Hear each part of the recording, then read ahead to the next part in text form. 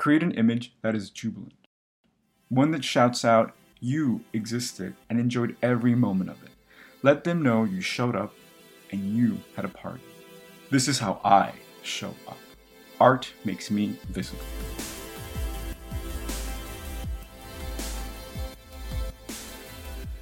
This is Studio Confessions, a podcast, inspiring conversation with artists and creatives as they come clean about failure and success. Listen in for insight and strategies on how to live a more creative and beautiful life. That's right, I said beautiful. I am Luis Martin, the art engineer. Thanks for listening.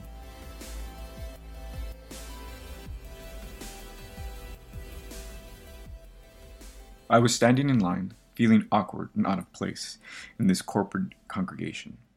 Like a prey in the Serengeti, I would assume, I was hyper-aware of my environment, for possible threats, oncoming stampedes, or even perhaps a friendly face.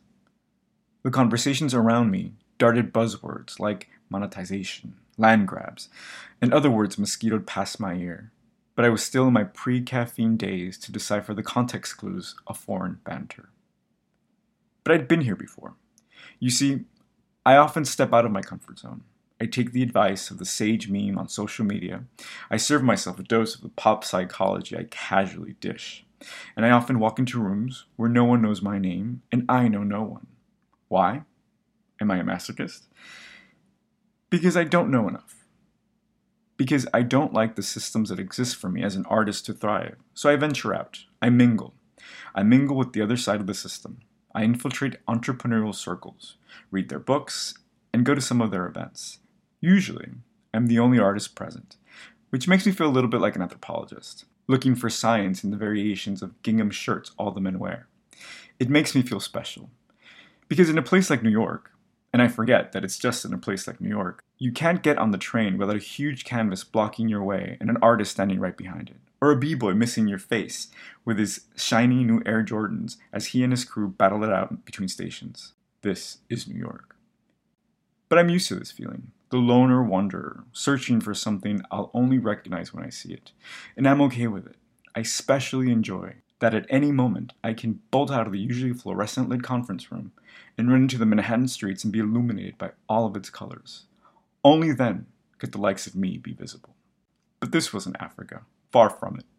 It was the South. I was in the South. I wasn't on safari, and I'm sure I wasn't going to be killed or maimed by any of the native folk around me. But I did feel outnumbered and rather exotic. I was a rainbow zebra in the midst of a corporate beige flock. I'd really wandered off the grid for this adventure, but I was present and ready. Once I found my coffee anyway. Back in line for the next networking event, behind me stood a couple, co-workers perhaps, or maybe a pair of starred wannabes like me. They too spoke the local dialect. They threw out numbers and talked about scaling products of some sort or the other. I got the impression that they were here to follow suit on trends that might be 5 minutes too old. In the distance to my right, something caught my eye. Wavy hair and a gleeful gait. It was a familiar figure approaching. I'd seen this person before, maybe not here, maybe in line at the Blue Bottle in Williamsburg or Open Studios in Bushwick. Whoever they were, they reminded me that home wasn't that far off. And more to the point, if I was a rainbow zebra, they were a triple stack of neon peacocks glittering in the sun. That was who was walking towards me. What a relief, I thought. I'd have to say hi. When they approached the line, I could identify that they were male. They seemed confused and reached out to the couple behind me. "Is this the registration?" he asked. The woman in the couple stammered to reply and spit it out. No. You need pre-registration for this event." "Oh, I'm clearly in the wrong place. Thanks," they replied. Before I could turn to see them walk away, from behind me came, "Did you see what he was wearing?" the man in the couple darted. That's why I said he needed pre-registration. I could hardly contain my composure. My eyes turned to stone, my body stiffened. What an utterly ugly moment. "Ew, I would have turned around and said, 'Excuse you,'" said my brother when I shared the story. But I felt outnumbered. And the incident only confirmed my feeling of being an exotic animal that might look too good as decoration in someone's pseudo-co-working space.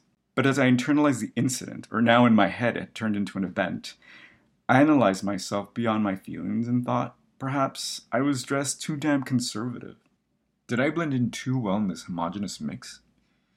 Didn't they see the brown queer man standing in front of them? No, they didn't. And that's part of the problem. Maybe I was too conservative in my khakis and button-up shirt. I wore my armor of charms and rings and even carried an assortment of rocks and crystals in my pocket. But that wasn't enough, not anymore. I'd been here before too. You see, I'm a total ham, but not like a showbiz ham. I'm not demanding of the spotlight. I want my art to do that for me. But I'm ready for my close-up at all times. And if you want a show, I'll give you a show. But you wouldn't know that by just looking at me.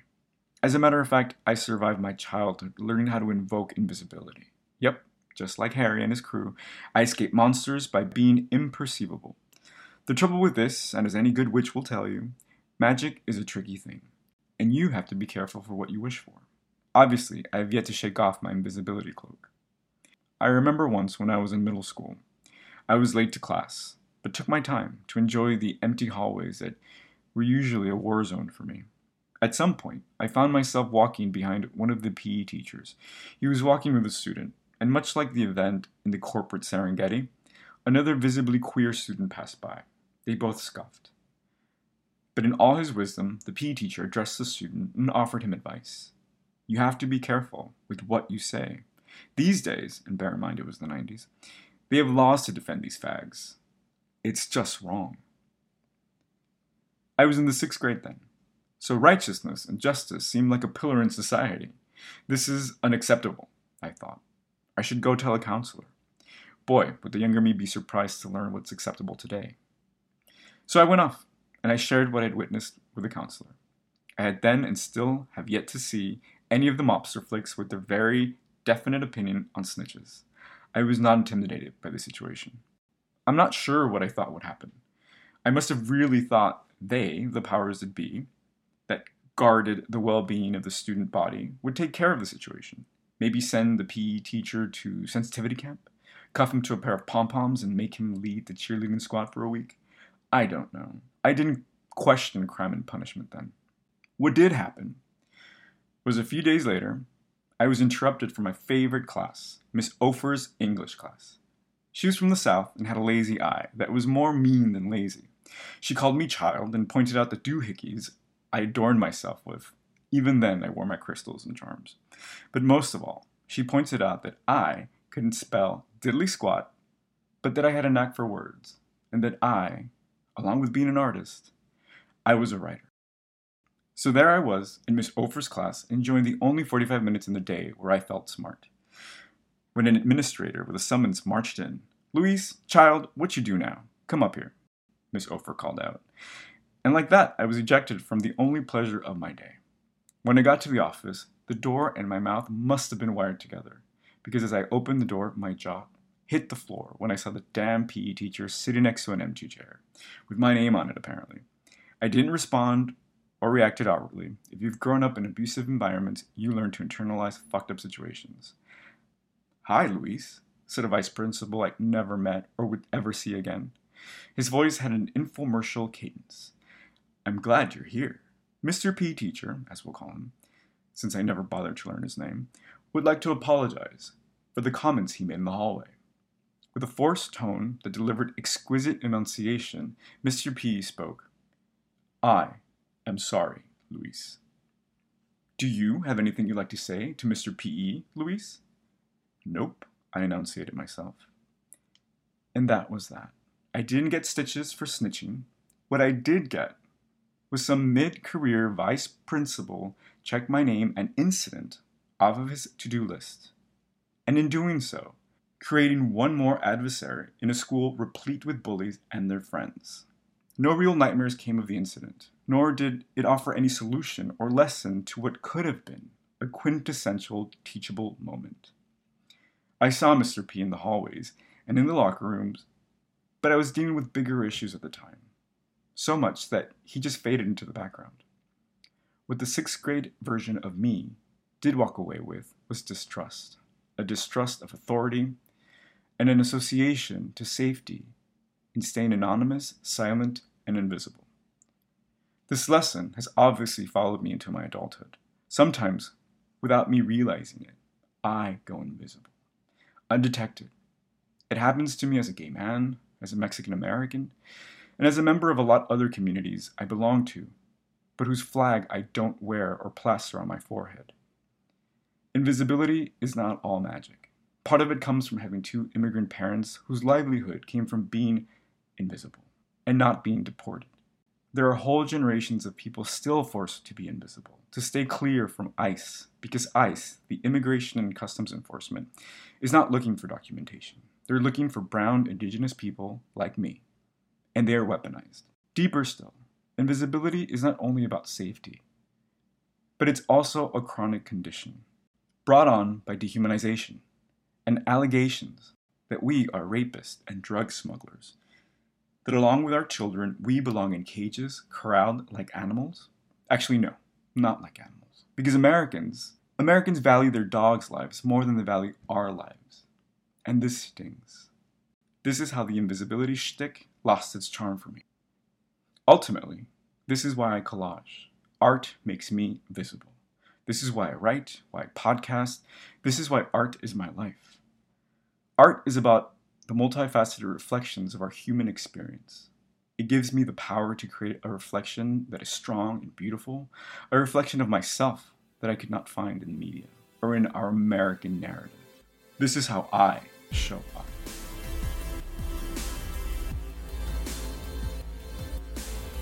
Hey, want to support this independent podcast? Go to studioconfessions.com and buy a print of any of the cover art for any of the episodes. Also, while you're there, join the email list to get updates and subscribers-only content. Remember to follow me on Instagram at artengineer. Now let's get back to the conversation.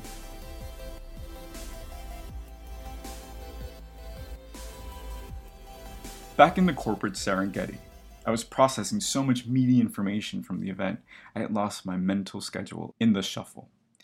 While I centered myself, I stood alone, staring blankly at my phone, slightly bewildered. The talks were in mid-swing. The conversation everywhere seemed to hum like busy bees.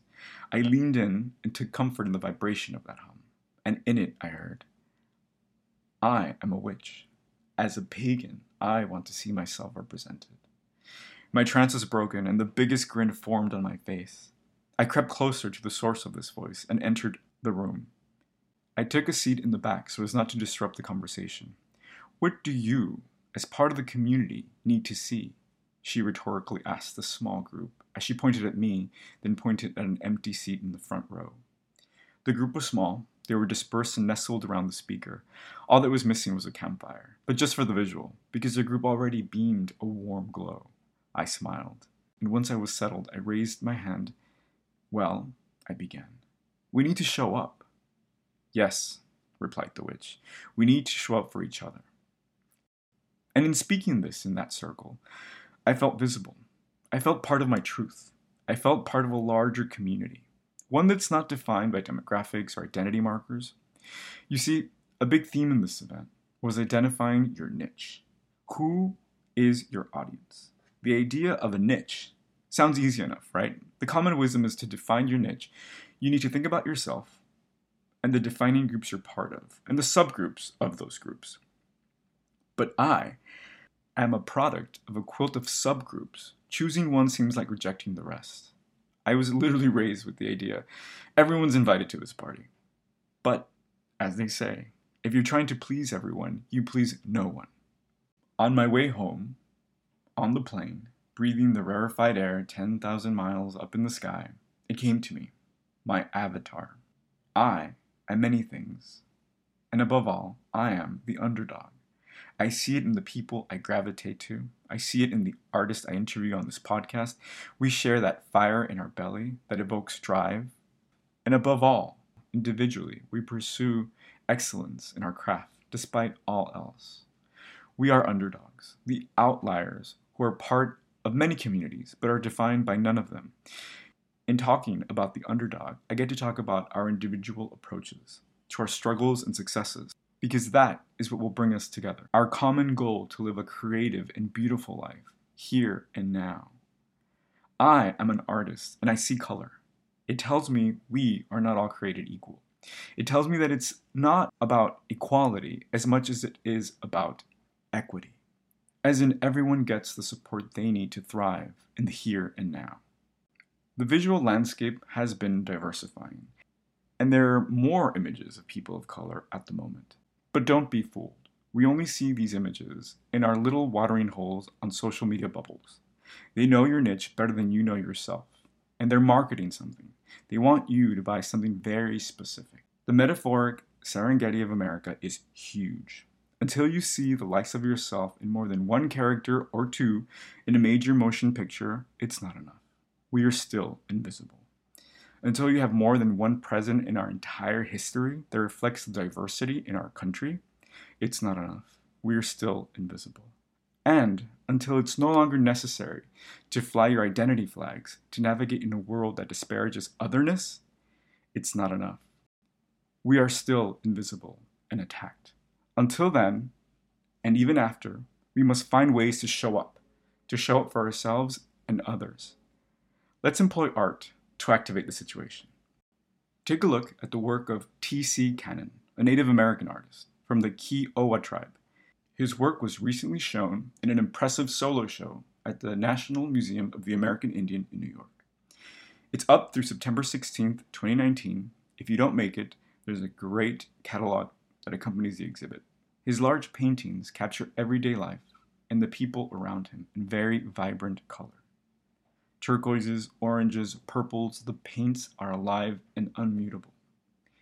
He captures the textures and rhythms of a narrative our country continually tries to erase and institutionally muzzle.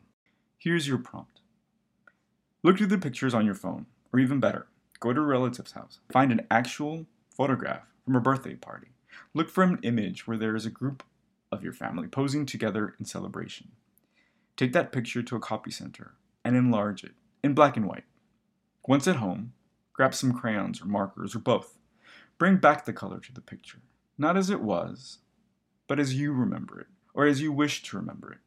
If your mom was wearing a white blouse, but you always remember her with her fiery personality, color it red. You always wanted blue hair? Now's your chance. Create texture by using patterns. Think of lines, crosshatches, dots, X's, circles. Have fun. Create an image that is jubilant, one that shouts out, you existed and enjoyed every moment of it. Let them know you showed up and you had a party.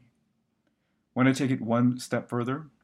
Photograph your new image onto shipping labels, Avery 5265, and sticker bomb the world. Let them see us.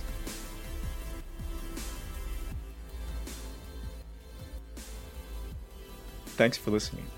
You can follow me on Instagram at ArtEngineer. Connect about this podcast and anything you've heard at studioconfessions.com. Reach out with any feedback. I'd love to connect. If you enjoyed this podcast run, do me a favor. Share it with someone that will benefit from it. And remember, artists are precious. Art is a business.